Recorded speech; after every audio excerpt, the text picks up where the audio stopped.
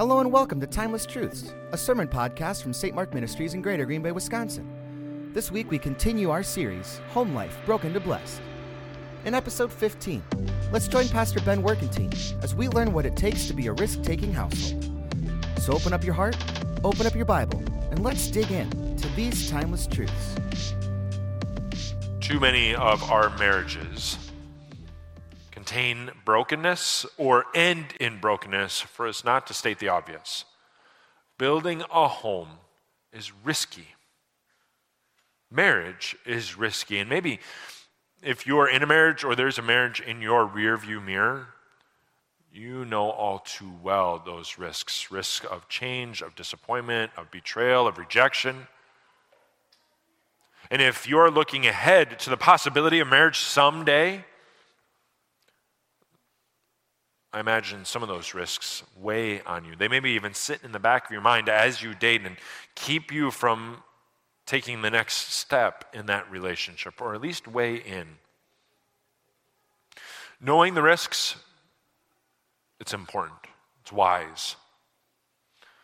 But some of the ways people try to minimize the risk, I'm not so sure of how wise they are. A recent article on the Not a Wedding website says that the average length of an engagement is 16 months.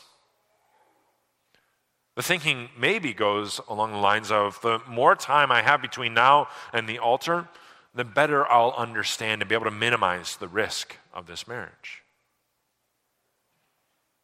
That same article says that the average cost of a wedding in America, ring included, is $34,000. Maybe there again, the thinking is something like, you get what you pay for. The tastier the food, the better the venue, the more fun the band, the more durable the marriage. And then people convince themselves that in order to minimize the risk of marriage, well, you just got to marry for the right reasons. You got to marry out of love or connection or status or wealth, and then your marriage will last. But this chapter of Ruth lays out a pretty clear blueprint of what to look for.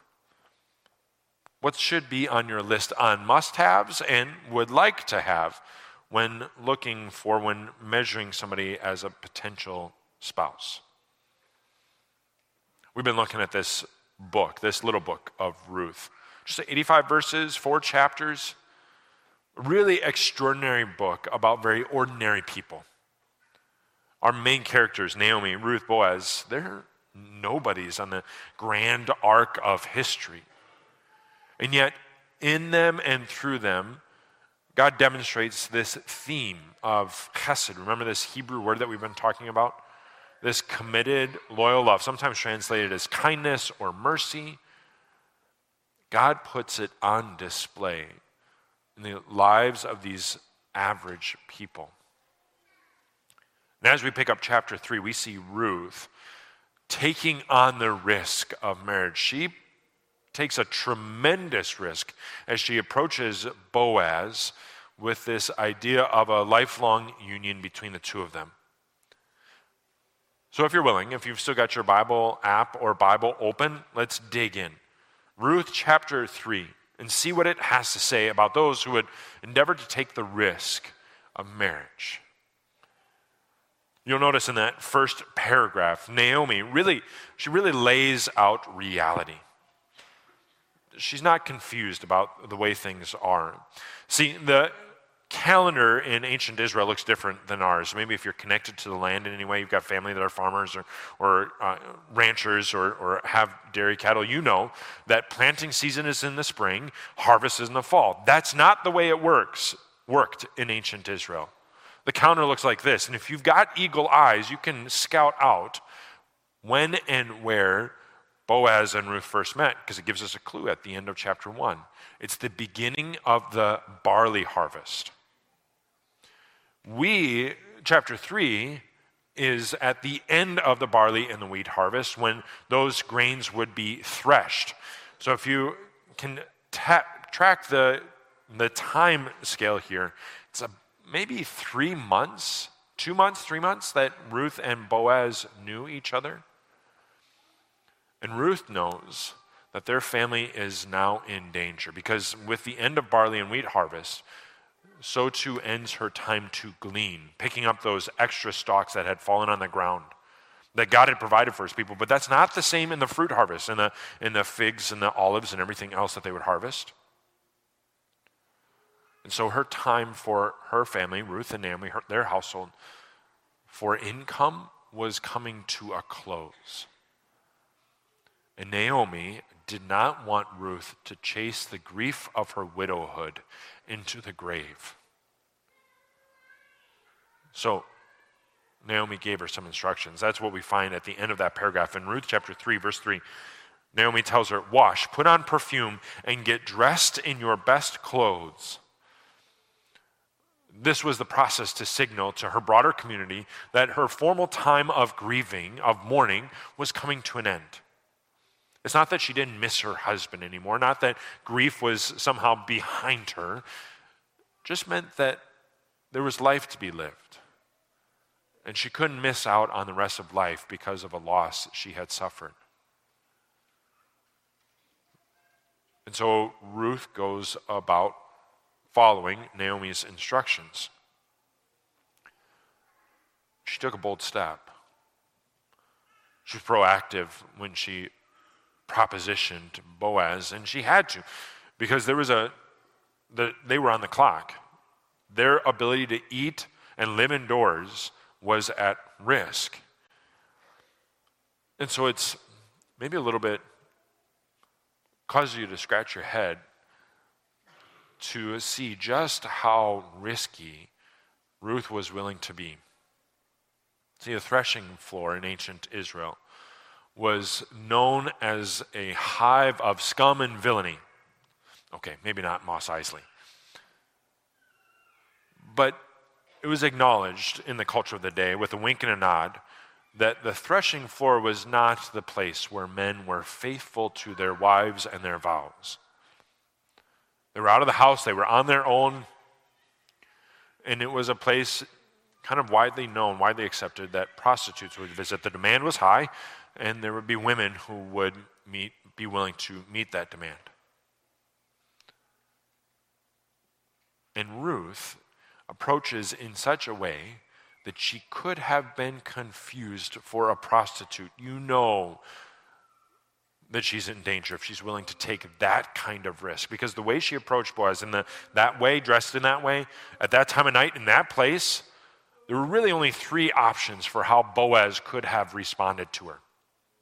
He could have, option A, sent her away, dismissed her. As a man of standing, as a man of moral character, just dismissed her, and she would have returned home in shame. He could have taken her into his bed, slept with her, and then discarded her. She would have gone home in shame. Option number 3 is the option Boaz took. But when you understand that, of those 3 options, the first 2 meant that Ruth and Naomi would have been doomed. Within a year, they would have been dead or full-time prostitutes. This was a tremendous risk on Ruth's part. Maybe if you're in the dating world right now, you sense that same kind of risk. You feel like there's only a couple of options and not good ones. With all the apps, the expectations, the stimulus on the internet, it is more difficult now than ever to date well, to date wisely in a way that minimizes unnecessary risk. So if you're in that world right now, I'm cheering for you, but I'm also worried for you. Which is why we need to talk about Ruth and how she carried herself in that time. And just because this is a woman proposing to a man doesn't mean there isn't something for everybody who's dating, men included. Guys, there's wisdom here for you as you pursue a woman and pursue marriage. When you look at what Ruth did throughout this book, you'll notice how intentional she was. She was intentional about noticing the things that mattered. She knew what was on her list, and she watched for them. The first thing she looked for was a man of God, and Boaz was that. From the way he greeted people, remember, the Lord bless you and the Lord be with you, the way he cultivated those relationships, the way that he cared for and treated everybody with dignity. It was clear this was a man of God. He lived out of the chesed, that committed love that God had shown to him. He reflected it to the people around him. The second thing she noticed, he was a man of character. Chapter 2 describes him as a man of standing. He was a virtuous man, a noble man. He was a good man. And it was so obvious that even kind of standing in the background for a couple of months, Ruth could see that in Boaz. And then finally, he was a man that would connect her to her community. He was her guardian redeemer, or a guardian redeemer, which meant that she had no obligation to marry him. But the fact that she did, that she would propose marriage to him, shows that she knew that Boaz would connect her more deeply to the people that she already loved. He wouldn't pull her away. With those three things, those three criteria on her list, she had done all she could to minimize unnecessary risk in building a home with Boaz. And it's not like she didn't have other options. There were lots of other criteria that could have been on her list.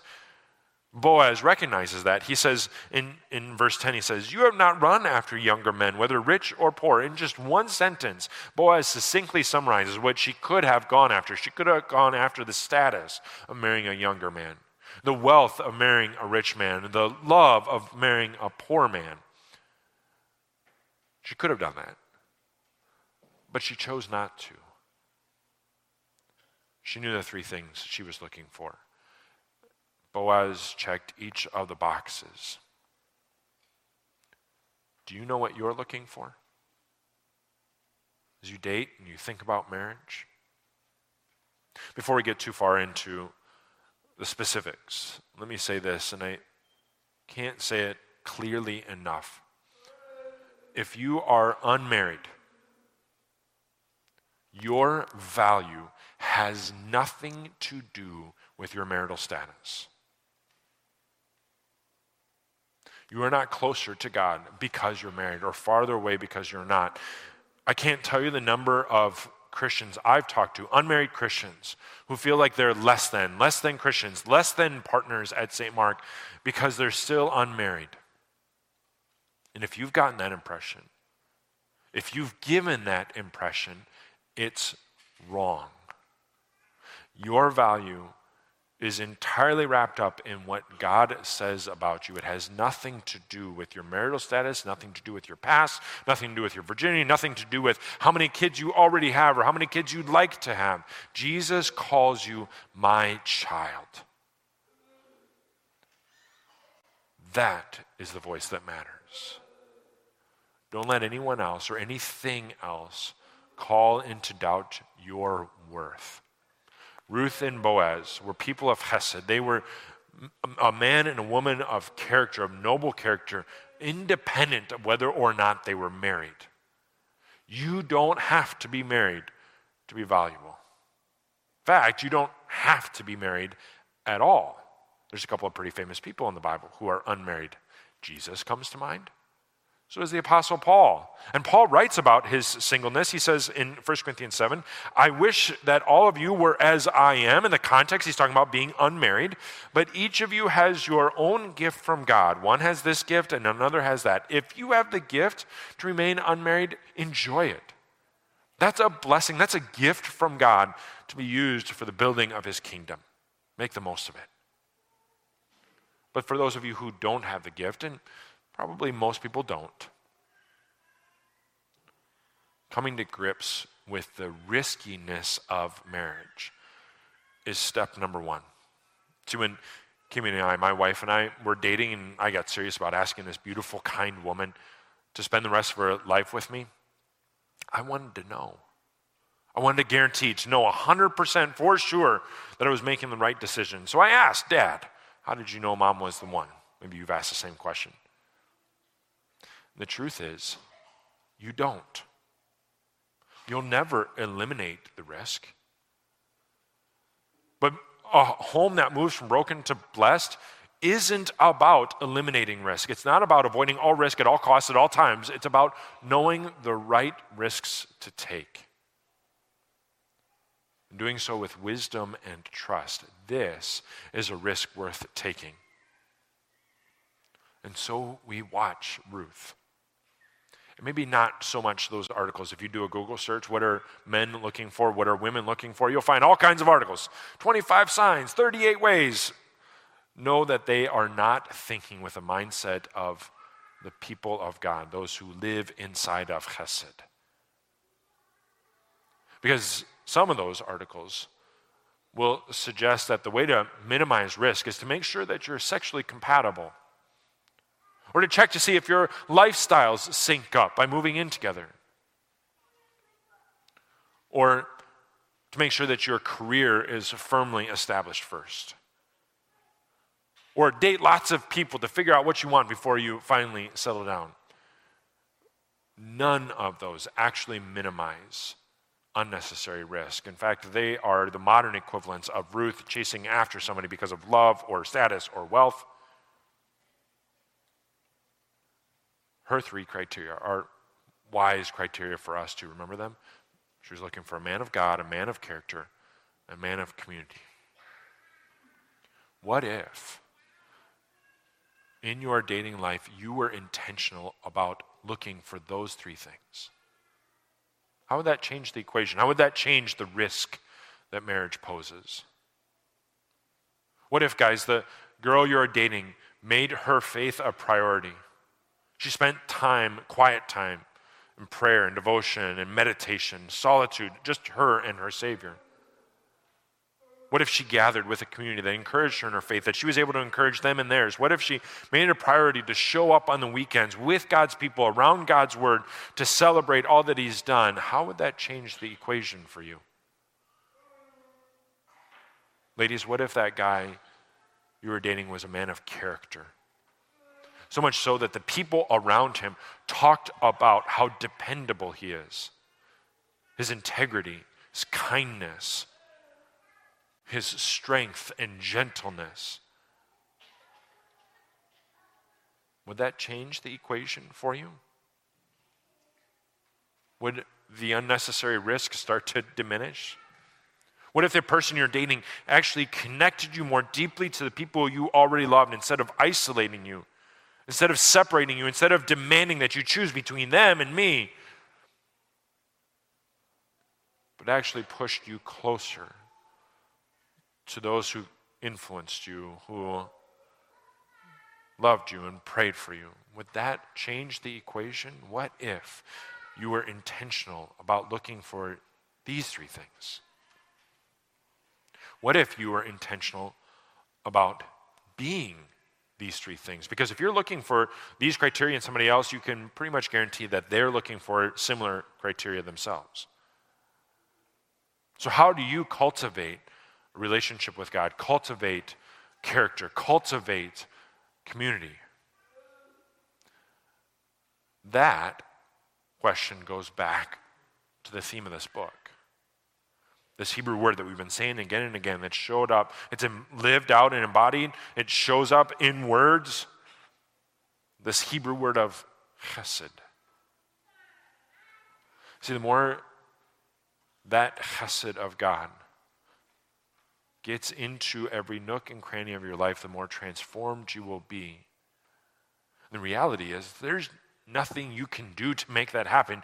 You simply sit in his presence. You gather for his table. You see him as the only one who has loved the unlovable. He was the perfect groom, because in his bride, the church, you and I and all the people who call on him, in us he saw nothing redeemable, and yet he redeemed us anyway. He loved us because he had committed to loving us. He loved us because we needed him to love us. He loved us with his own life. That's our God. That's who he is to you and who he is to me. When someone loves you like that, you don't mind doing something a little strange because he asks it of you. And putting these 3 priorities in place, you will seem strange to your friends, to the people who influence you, social media. You will seem strange, maybe even to your folks. But when the voices out there put expectations on you that lead more often than not to brokenness, maybe it's not so strange to be strange. Ruth and Boaz knew who the other one was. And Ruth proposes. She does so with these beautiful words. She says, "Spread the corner of your garment over me." This was a bid for acceptance, for closeness. She wanted to know, would Boaz come close to her? Would he accept her proposal? And the words here hide a beautiful double entendre. It's a good translation. I'm not calling it into doubt the English translation. It's just that in the Hebrew, there's another layer here that we don't get to see easily. See, she literally says, "Spread your wings over me." It was a common way to propose. It was kind of an idiom that people would use back then. But there's a connection. She chooses these words so wisely because it connects to a prayer that Boaz had said earlier. Maybe you're recalling it. Boaz blessed Ruth. He prayed over Ruth in chapter 2. He says this, "May the Lord repay you for what you have done. May you be richly rewarded by the Lord, the God of Israel, under whose wings you have come to take refuge." God had heard Boaz's prayer, and Ruth wanted to know, was Boaz willing to be the answer to those prayers? Would he step up himself and be the wing that covers Ruth? And see, that's why marriage is so beautiful. That's why it's a risk worth taking, because it's one of the most incredible ways that God answers our deepest prayers. "God, walk with me," answered in marriage. "God, show me unconditional love," answered in marriage.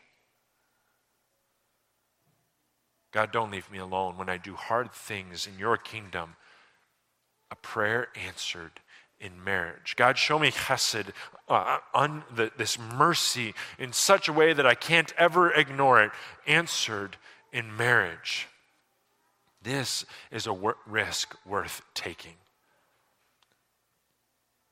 And as you do, be wise about minimizing the unnecessary risk. Ruth was sure, and Boaz took action. And for all their differences, gender, income level, nationality, this man and this woman had one thing in common. Boaz calls her a woman of noble character, a mirror image of an exact mirror of the Hebrew phrase that describes Boaz in chapter 2, a man of standing. See, they were equal in this one way.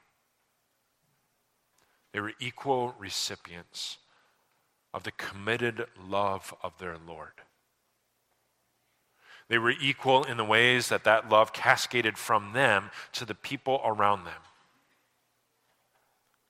And so in so many ways, this was a match made in heaven.